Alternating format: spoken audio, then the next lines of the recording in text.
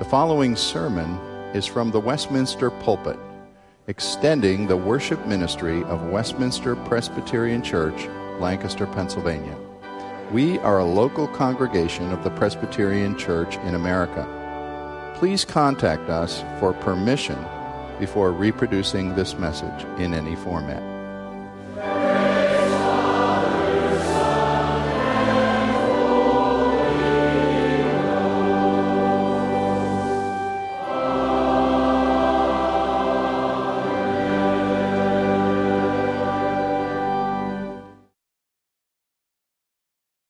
Well, good evening. It is good to be with you. We will be looking at 1 Samuel chapter 2 this evening. Before turning our attention to the passage before us, however, I want to make some brief comments about the entire Bible. There are consistent themes throughout Scripture. There are some overarching stories and subplots that go across books, that go across from Genesis to Revelation, that transcend the millennia of God's redemptive history that we've experienced so far and take us into eternity. And understanding those overarching themes, understanding those broad stories, can help us understand any one particular story that we look at. So one of those one such theme that will help us this evening is the theme of God dwelling with His people, specifically in a context of worship, but God dwelling with His people. In Genesis, we see that God makes man in His image. He makes human beings for a special relationship with Him. And He puts them in a special garden within a special land in all of the universe. And He has a special communion with them there. He can walk with them. He has this special relationship that they enjoy in the Garden of Eden. And of course, sin destroys that. It's one of the tragedies of the early parts of Genesis, that their sin kicks them out of the garden. They are no longer with God. But of course, in God's gracious plan, He has a plan to restore that. And so we see that through the history of Israel and His faithfulness to give them a tabernacle where God will dwell once again amongst His people, to give them the temple where God dwells amongst them. And interestingly, both the tabernacle and temple are filled with garden imagery. And all of this, of course, points to Jesus Christ, to Emmanuel, God with us. Where God's dwelling is with man as a man. Jesus, He tells us, is the true temple. He is the true temple. And though He is destroyed, He's raised up 3 days later. And we learn from Paul that Christ in His victorious place is not only the temple, but also He is building up His people to be the temple.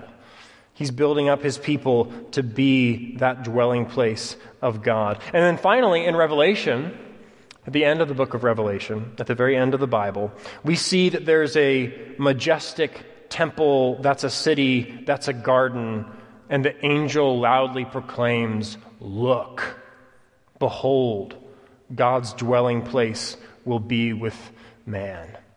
And that is our hope, and that is our hope for eternity. And it's in light of that story that we turn to 1 Samuel to pick up where we are in Samuel in that saga of answering this question that has been our question since the garden: how can it be that a sinful people can dwell with a holy God?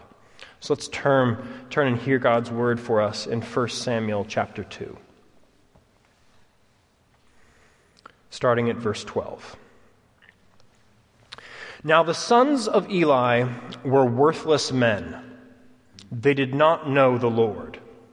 The custom of the priests with the people was that when any man offered sacrifice, the priest's servant would come while the meat was boiling with a 3-pronged fork in his hand, and he would thrust it into the pan or kettle or cauldron or pot All that the fork brought up, the priest would take for himself. This is what they did at Shiloh to all the Israelites who came there. Moreover, before the fat was burned, the priest's servant would come and say to the man who was sacrificing, "Give meat for the priest to roast, for he will not accept boiled meat from you, but only raw." And if the man said to him, "Let them burn the fat first, and then take as much as you wish," he would say, "No, you must give it now, and if not, I will take it by force." Thus the sin of the young men was very great in the sight of the Lord, for the men treated the offering of the Lord with contempt. Samuel was ministering before the Lord, a boy clothed with a linen ephod, and his mother used to make for him a little robe and take it to him each year when she went up with her husband to offer the yearly sacrifice. Then Eli would bless Elkanah and his wife and say, "May the Lord give you children by this woman for the petition she asked of the Lord." So then they would return to their home. Indeed, the Lord visited Hannah, and she conceived and bore 3 sons and 2 daughters. And the young Samuel grew in the presence of the Lord. Now Eli was very old, and he kept hearing that all his sons were doing to all Israel, and how they lay with the women who were serving at the entrance to the tent of meeting. And he said to them, "Why do you do such things? For I hear of your evil dealings from all the people. No, my sons, it is no good report that I hear the people of the Lord spreading abroad. If someone sins against a man, God will mediate for him. But if someone sins against the Lord, who can intercede for him?" But they would not listen to the voice of their father, for it was the will of the Lord to put them to death. Now the young man Samuel continued to grow, both in stature and in favor with the Lord and also with man. And there came a man of God to Eli and said to him, "Thus the Lord has said, did I indeed reveal myself to the house of your father when they were in Egypt, subject to the house of Pharaoh? Did I choose him out of all the tribes of Israel to be my priest, to go up to my altar, to burn incense, to wear an ephod before me? I gave to the house of your father all my offerings by fire from the people of Israel. Why then do you scorn my sacrifices and my offerings that I commanded, and honor your sons above me by fattening yourselves on the choicest parts of every offering of my people Israel? Therefore the Lord, the God of Israel, declares, I promised that your house and the house of your father should go in and out before me forever. But now the Lord declares, far be it from me. For those who honor me I will honor, and those who despise me shall be lightly esteemed. Behold, the days are coming when I will cut off your strength and the strength of your father's house, so that there will be not an old man in your house. Then in distress you will look with envious eye on all the prosperity that shall be bestowed on Israel. And there shall not be an old man in your house forever. The only one of you, whom I shall not cut off from my altar, shall be spared to weep his eyes out, to grieve his heart, and all the descendants of your house shall die by the sword of men. And this that shall come upon your 2 sons, Hophni and Phinehas, shall be the sign to you. Both of them shall die on the same day. And I will raise up for myself a faithful priest, who shall do according to what is in my heart and in my mind. And I will build him a sure house, and he shall go in and out before my anointed forever. And everyone who is left in your house shall come and implore him for a piece of silver or a loaf of bread, and shall say, please put me in one of the priest's places, that I may eat a morsel of bread. The word of the Lord. Let's pray. Lord, would you, by the power of your Holy Spirit, take your word and plant it deep in us, and would it yield fruit, and would it shape and fashion us into your likeness. I pray in Jesus' name. Amen. To divide this text this evening, I want to, in a sense, make it all application. the division, at least, in the sense of noting three problems that this text addresses. So we have problems, and three of these problems that we have that this text addresses are: we take worship too lightly, we overlook God's small provisions, and we forget God's grand purpose. So to divide the text in this way, we'll just look at how it addresses the fact that we take worship too lightly, we overlook God's small provisions, and we forget God's grand purpose. So first, we take worship too lightly.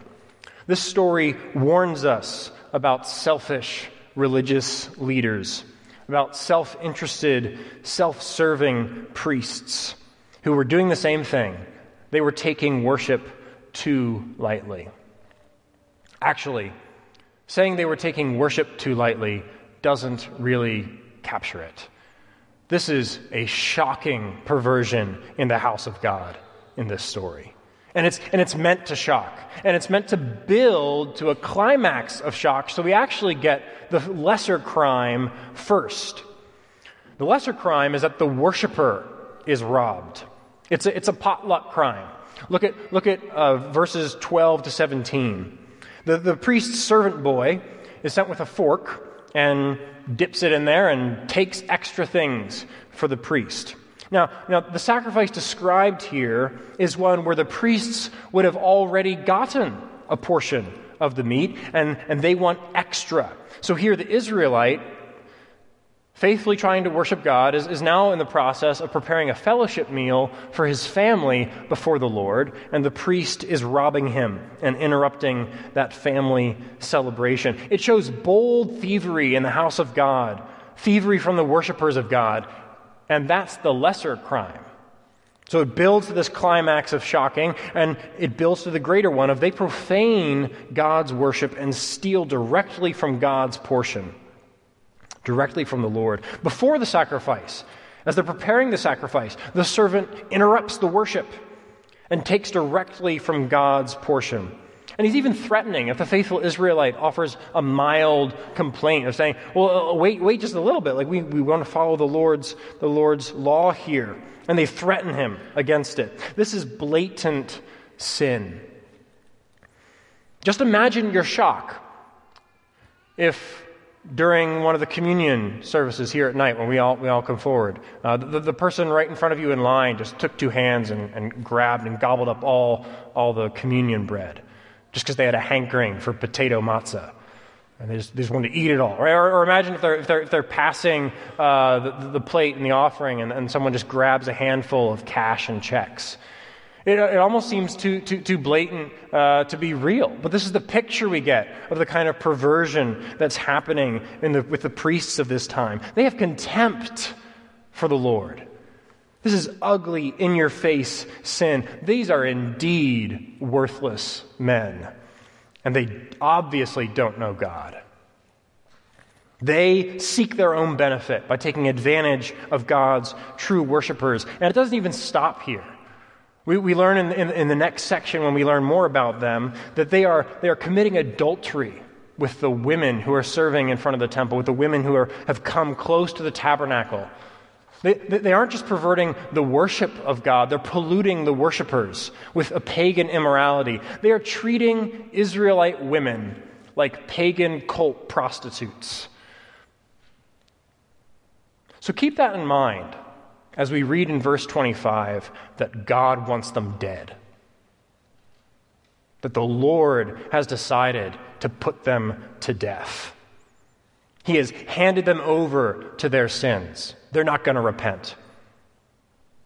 And the Lord is going to put them to death. He desires to kill them in judgment. And that is actually a perfect fit with Hannah's song. If you look back at some of the language in the song right before this story, some of the words, the wicked will be cut off, Hannah prays and sings. The adversaries of Yahweh will be broken to pieces. God's house and priests are polluted and perverted, but the Lord will act. And this reality, this reality that we see, this ugly, shocking story here, is not just one for ancient Israel. This is true today.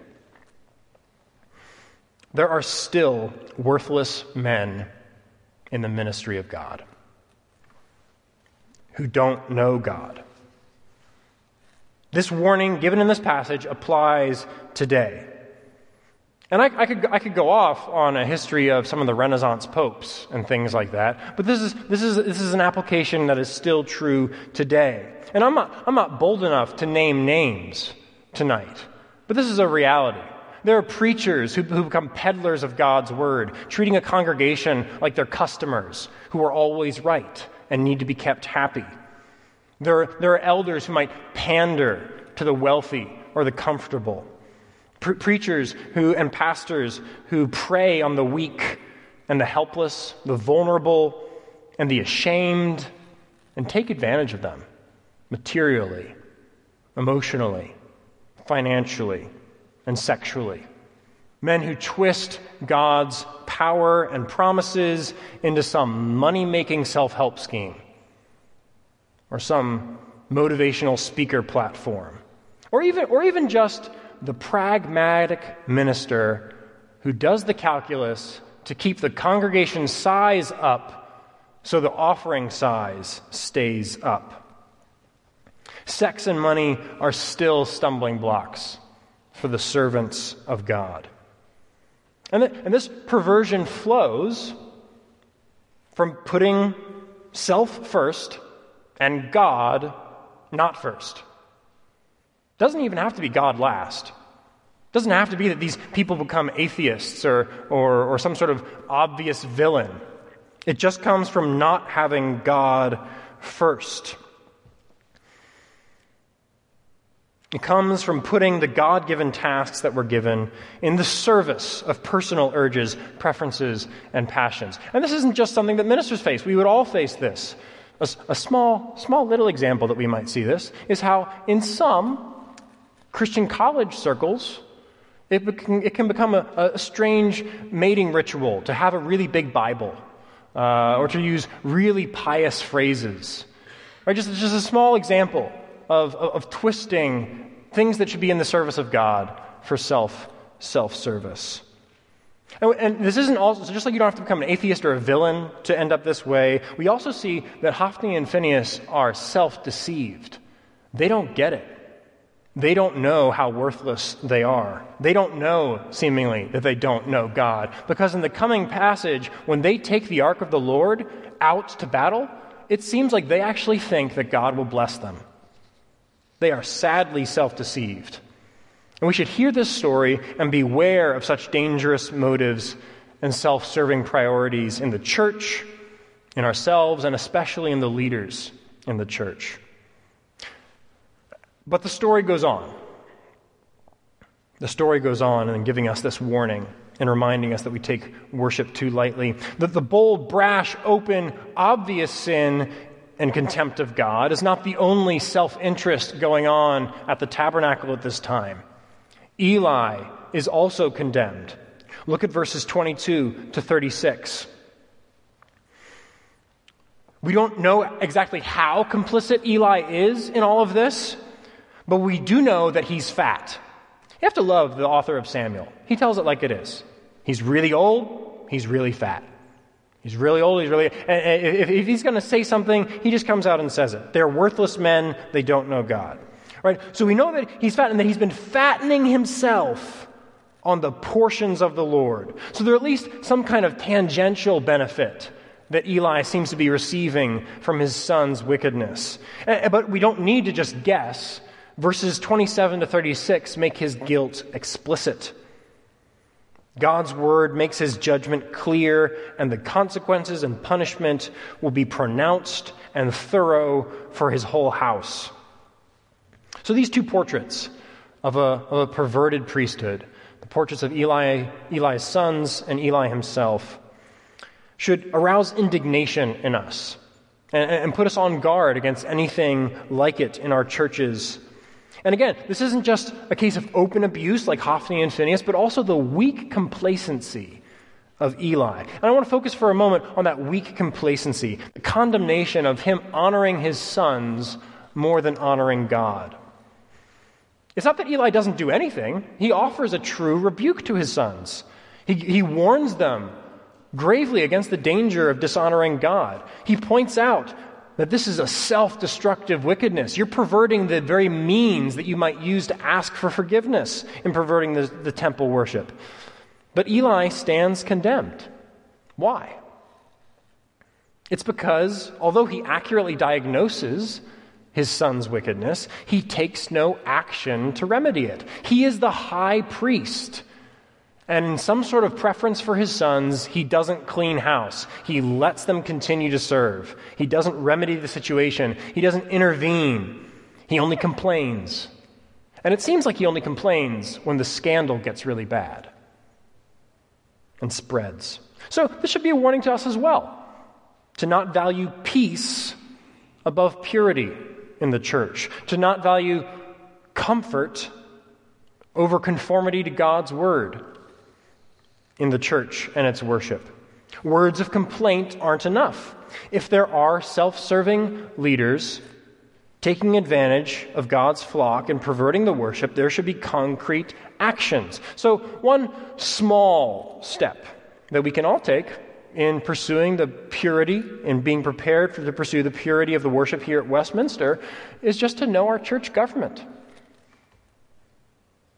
It's important that churches, if these problems arise, take it seriously and get wisdom and get help for the problems if a pastor has gone astray.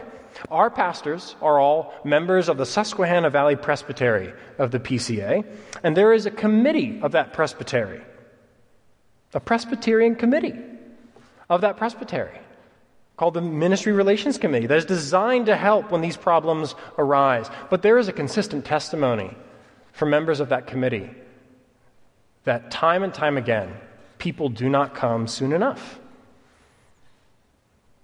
No one says anything soon enough. And congregations and sessions often stay silent until there's a huge scandal and something explosive happens and nothing can change. And it leads to more damage and more division and more hurt. So an application is pray for our pastors, pray for the presbytery, pray for the Ministry Relations Committee in this work, pray for the purity and peace of the PCA at large. These are hard things to wrestle with, but it's a reality and it's worth wrestling with. The passage would warn us against the dangers of not doing it. Embarrassment, worry about seeming judgmental, and the fear of just the bother of it all must not stop us or the church from acting. So this passage would offer a serious warning against minimizing any sort of wrongdoing or trying to engage in any sort of cover-up of these sorts of things. So this story warns us about self-serving leaders in the church that pollute worship. And it does this in the portrait of Eli's son's high-handed contempt for God and in the portrait of Eli's complacency and inaction. So let us not take worship too lightly. Second, and more briefly, we overlook God's small provisions. And this passage would comfort us with God's quiet provisions in the seeming midst of chaos, and his provisions specifically for his promises. And so I want to look at three more portraits that this passage shows us. The portrait of a family of God, of the gift of God, and of the man of God.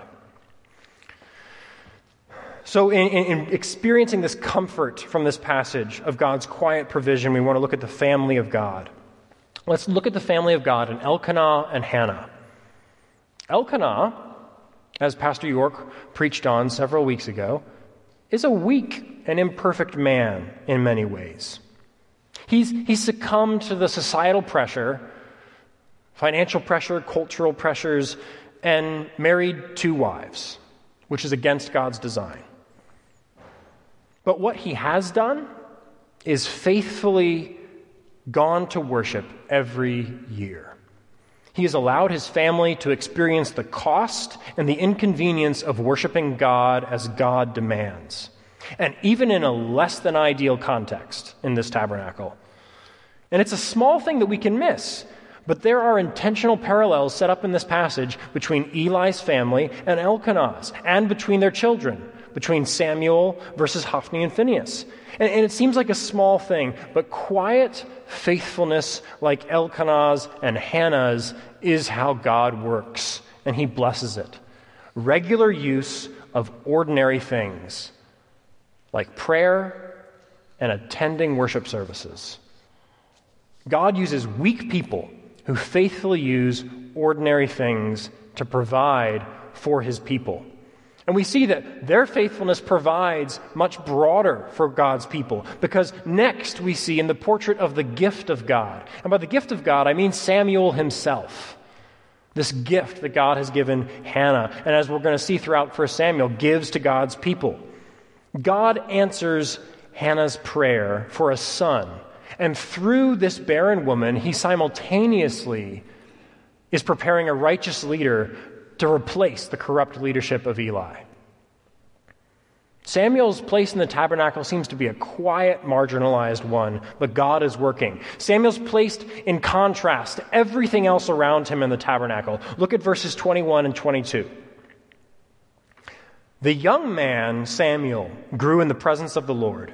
Here is a young man who has the potential to righteously serve and lead for years to come, compared to verse 22. Eli was very old. And in this context, it is good news that this old man's years are numbered and he's on his way out. It's almost gone. And then again, we have verses 22 to 25, where we hear about wickedness growing and scandal growing. And then back again to verse 26, where we see again, now the young man Samuel continued to grow in stature and favor with both the Lord and with man. As a leader, he'll be blessed by God and effective with people. And these are just small snapshots of a small boy growing, but it holds a lot of hope for God's people. The tabernacle was clearly not a good place. And so this reminds us also that circumstances don't determine outcomes. Circumstances don't determine how people end up. The tabernacle was not a good place. Samuel was far from his parents, surrounded by sin and corruption, but God was faithful to him and had purposes to bless him and to use him to bless all Israel. That's just an aside. That's comforting to Christian parents as well. God has made promises, and he loves our children more than we do. And he is more interested in bringing glory to himself by keeping his promises than we often are even in praying according to his promises. Finally, we see and are comforted by the portrait of a man of God. And this isn't much of a portrait. A couple words. All it says is, there came a man of God to Eli and said to him, no name. He's just a nameless man. And we know nothing about him. And that emphasizes that his task and his role here is merely to proclaim God's word. And that can also be a comfort to us. We don't need to be somebody or do anything worth remembering to have a positive impact by just being a faithful witness to what God has said, to what the Bible says. And here we also want to be comforted in the message that this man of God delivers, that God sees this corruption, this perversion, and this wickedness, and he will act. There is a promise here that God will stop the wicked abuses and perversions of Eli's sons, and that is good news. In any scenario, wicked leaders hurt people, and it's especially grievous amongst God's people. And this isn't a hypothetical either. People have been hurt by abusive pastors. Men and leaders who prey on the weak and take advantage of them financially, emotionally, or prey on their flock and take advantage sexually. And both of these things we sadly know is not a hypothetical, it's in the news. And the good news is that God sees it and he will judge it. He is wondrously and fearfully angry at this, and he will bring judgment even if it seems slow to us. It took decades and decades in this case to see it fully. If you're using an ESV Bible with cross-references, you'll notice a little X after the behold in verse 31. And that would direct us to 1 Kings 2:27, which says this: So Solomon expelled Abiathar from being priest to the Lord, thus fulfilling the word of the Lord that he had spoken concerning the house of Eli in Shiloh. We even have to turn multiple books of the Bible forward to see God's complete fulfillment to that promise of judgment. God sees such wickedness and will seek, and self-serving leaders' sin will find them out. And God will bring them to account, and he will bring righteousness to his house again. And that comes to our final point this evening. This passage reminds us of God's grand purpose because we so often forget it. God will have his worshipers, and he will provide the leadership required. Look at verse 35. And I will raise up for myself a faithful priest who shall do according to what is in my heart and in my mind, and I will build him a sure house, and he shall go in and out before my anointed forever. And though we could look forward and see that this is in partial fulfillment by the line of Zadok, the priest, it can in some ways be hard to grasp the full significance of this because we're jumping into the middle of a story, the middle of a much larger story here in 1 Samuel. And in this short story of God's provision of Samuel as a prophet and as a priest, we're in the middle of a story that spans the entire Bible that we mentioned. All right, just go back a little bit to the book of Judges, where God's people are a mess. God's people are a mess here in Samuel. God's people are a mess in the book of Judges. Time and time again, saying that they do what is right in their own eyes, and there's no king in the land. And we just see that it took one generation who were with Joshua to when the Lord's people go amok. Or we can go back further. Right? This is very similar to the people who experienced the Exodus. Go back to Exodus, where time and time again in the early chapters of Exodus, the Lord says, deliver this message to Pharaoh. Let my people go, that they may worship me. Let my people go, that they may serve me. And he takes them out of slavery and bondage and destroys their enemies. And they grumble and they complain and they rebel. So they don't even make it out of the wilderness alive after seeing God's great redemption. Go back all the way to the garden, where God and man were meant to dwell together. And we see man's sin separating them, and Adam and Eve trying to cover themselves up with fig leaves, hiding in the bushes, hiding in their fear and their shame, but God graciously pursues them and says, where are you? He knew. He pursues them and says, where are you? Or let's start at Samuel and go forward in the story. God raises up Samuel, a faithful judge and prophet, but his sons are corrupt. They pervert justice and take bribes. So God uses Samuel to bring kings, and Saul's a failure. And David, even as a man after God's own heart and as the inheritor of the glorious promises in 2 Samuel 7, is an adulterer and a murderer. And his sons commit rape, incest, murder, rebellion.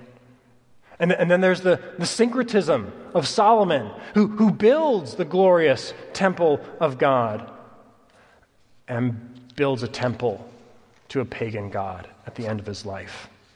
And then there's the foolishness of Rehoboam, who splits God's people in two, and the story from there is just failure after failure after failure and seeming futility. Just one example, the weak but faithful man, Hezekiah, has Manasseh as a son who embraces pagan worship to the degree that he sacrifices his son in the fire.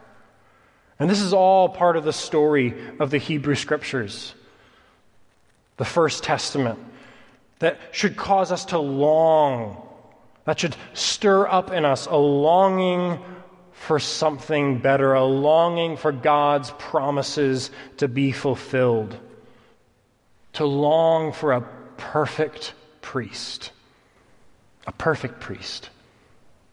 a mediator for me and my sin, a mediator for us and our sin before a perfect, holy God, someone to make atonement, a perfect prophet, completely free from self-interest and self-promotion, who tells us what God says, who tells us the complete, pure truth, thus says the Lord.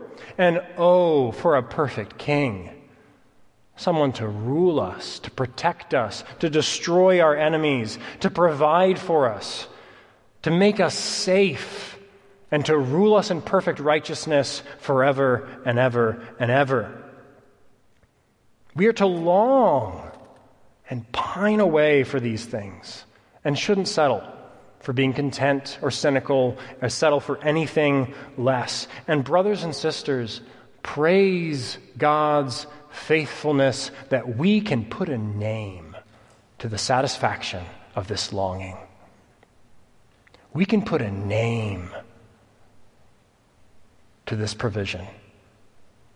The name of our precious Savior, Jesus. Jesus. Call his name Jesus, for he will save his people from their sins. Jesus is the only one who truly fulfills the words of verse 35, being a priest forever. Consider what it says in Hebrews 7. Jesus is the guarantor of a better covenant. The former priests were many in number, but they were prevented by death from continuing in office. But he holds his priesthood permanently because he continues forever. Consequently, he is able to save to the uttermost those who draw near to God through him, since he always lives to make intercession for them. He is the atoning sacrifice. As it says in 1 Peter, he himself bore our sins in his body on the tree. Citing Isaiah 53, that we might die to sin and live to righteousness. By his wounds we are healed. For you were straying like sheep, but have now returned to the shepherd and overseer of our souls. Jesus is the priest. He is the Christ. He is the King. He is the sacrifice. Jesus is the man of God coming to sinful people, but differently. Because God so loved the world that he gave his only Son, that whoever believes in him should not perish, but have eternal life. For God did not send his Son into the world to condemn the world, but in order that the world might be saved through him. And this man of God came to weak, sinful people with perverted, confused worship, like the woman at the well in John chapter 4, and where he says this: true worshipers will worship the Father in spirit and in truth, for the Father is seeking such people to worship him. That is God's purpose, to be worshiped in spirit and in truth by perfectly holy people. And that's why he graciously sought Adam and Eve and said, "Where are you?" That's why he raised up Samuel, and that's where the mission that Jesus came to accomplish. Hallelujah. And what does this mean for us? We must all be aware of selfish priests. This is a very personal aspect of our life. We must all be aware of selfish priests because in the power of the Holy Spirit, by the blood of Christ, we are all consecrated as priests before the Lord, cleansed of our sin. As it says just a few verses earlier in 1 Peter, but you are a chosen race, a royal priesthood, a holy nation, a people for his own possession, that you may proclaim the excellencies of him who called you out of darkness and into his marvelous light. As priests, we must proclaim God's glorious excellencies. And Peter goes on to say, we must live lives of such personal holiness and consistency in holiness that it makes unbelievers wonder as we proclaim it. And as priests, we must offer sacrifices. And what sacrifices do we offer? We dare not, like Hophni and Phinehas, steal God's sacrifices, contempt for God's sacrifices, or be complacent like Eli and just saying, it doesn't really matter. Well, I'll just complain and rebuke. No, what are our sacrifices? Consider Romans 12, verse 1. After 11 chapters of explanation of God's great salvation, Paul makes a turn and he says, I appeal to you, therefore, brothers, by the mercies of God, to present your bodies as a living sacrifice, holy and acceptable to God, which is your spiritual worship. And this worship, this sacrifice, changes everything. How we relate to each other, how we spend our money, how we relate to the government. Paul lays it all out in the following chapters of Romans there. It changes everything. And we're supposed to live lives of holistic holiness. Our entire lives given entirely to God because of the mercy that He has shed on us and the consecration as priests in the blood of Christ. So we must be warned again on account of the mercies of Christ. Warned against being our own self-serving priests, being unfaithful and so unfruitful in His service. Our identity as God's priests should change everything, and if it doesn't, we're like the church in Laodicea in Revelation 3, lukewarm, only fit to be spit out. Being clothed in righteousness in Christ for this new work in Christ, being anointed by the Spirit, being chosen by the Father, it makes us passionate for personal holiness. It makes us work hard, pray hard for the purity and the peace of the church. But still, our hope is in none of these things. Our hope is not in having a changed life. Our hope is not in being better parents than Eli. Our hope is not to just be better at responding to sin. Our hope is not even in having or pursuing a pure church. Our hope is the purposes and plans of God to redeem for Himself a people. And as a glorious revelation of His own merciful character, our hope is in the unchangeable character of a merciful God. And so, it is the verses right before that call to present our bodies as living sacrifice that Paul proclaims, "Oh, the depths of the riches and wisdom and knowledge of God! How unsearchable are His judgments, how inscrutable His ways! For who has known the mind of the Lord? Or who has been His counselor? Who has given Him a gift that He might be repaid? For from Him and through Him and to Him are all things. To Him be glory forever. Amen." Let's pray. Lord, in our weakness, build us up so that You might get glory and we might be true worshipers of You in spirit and in truth. Amen.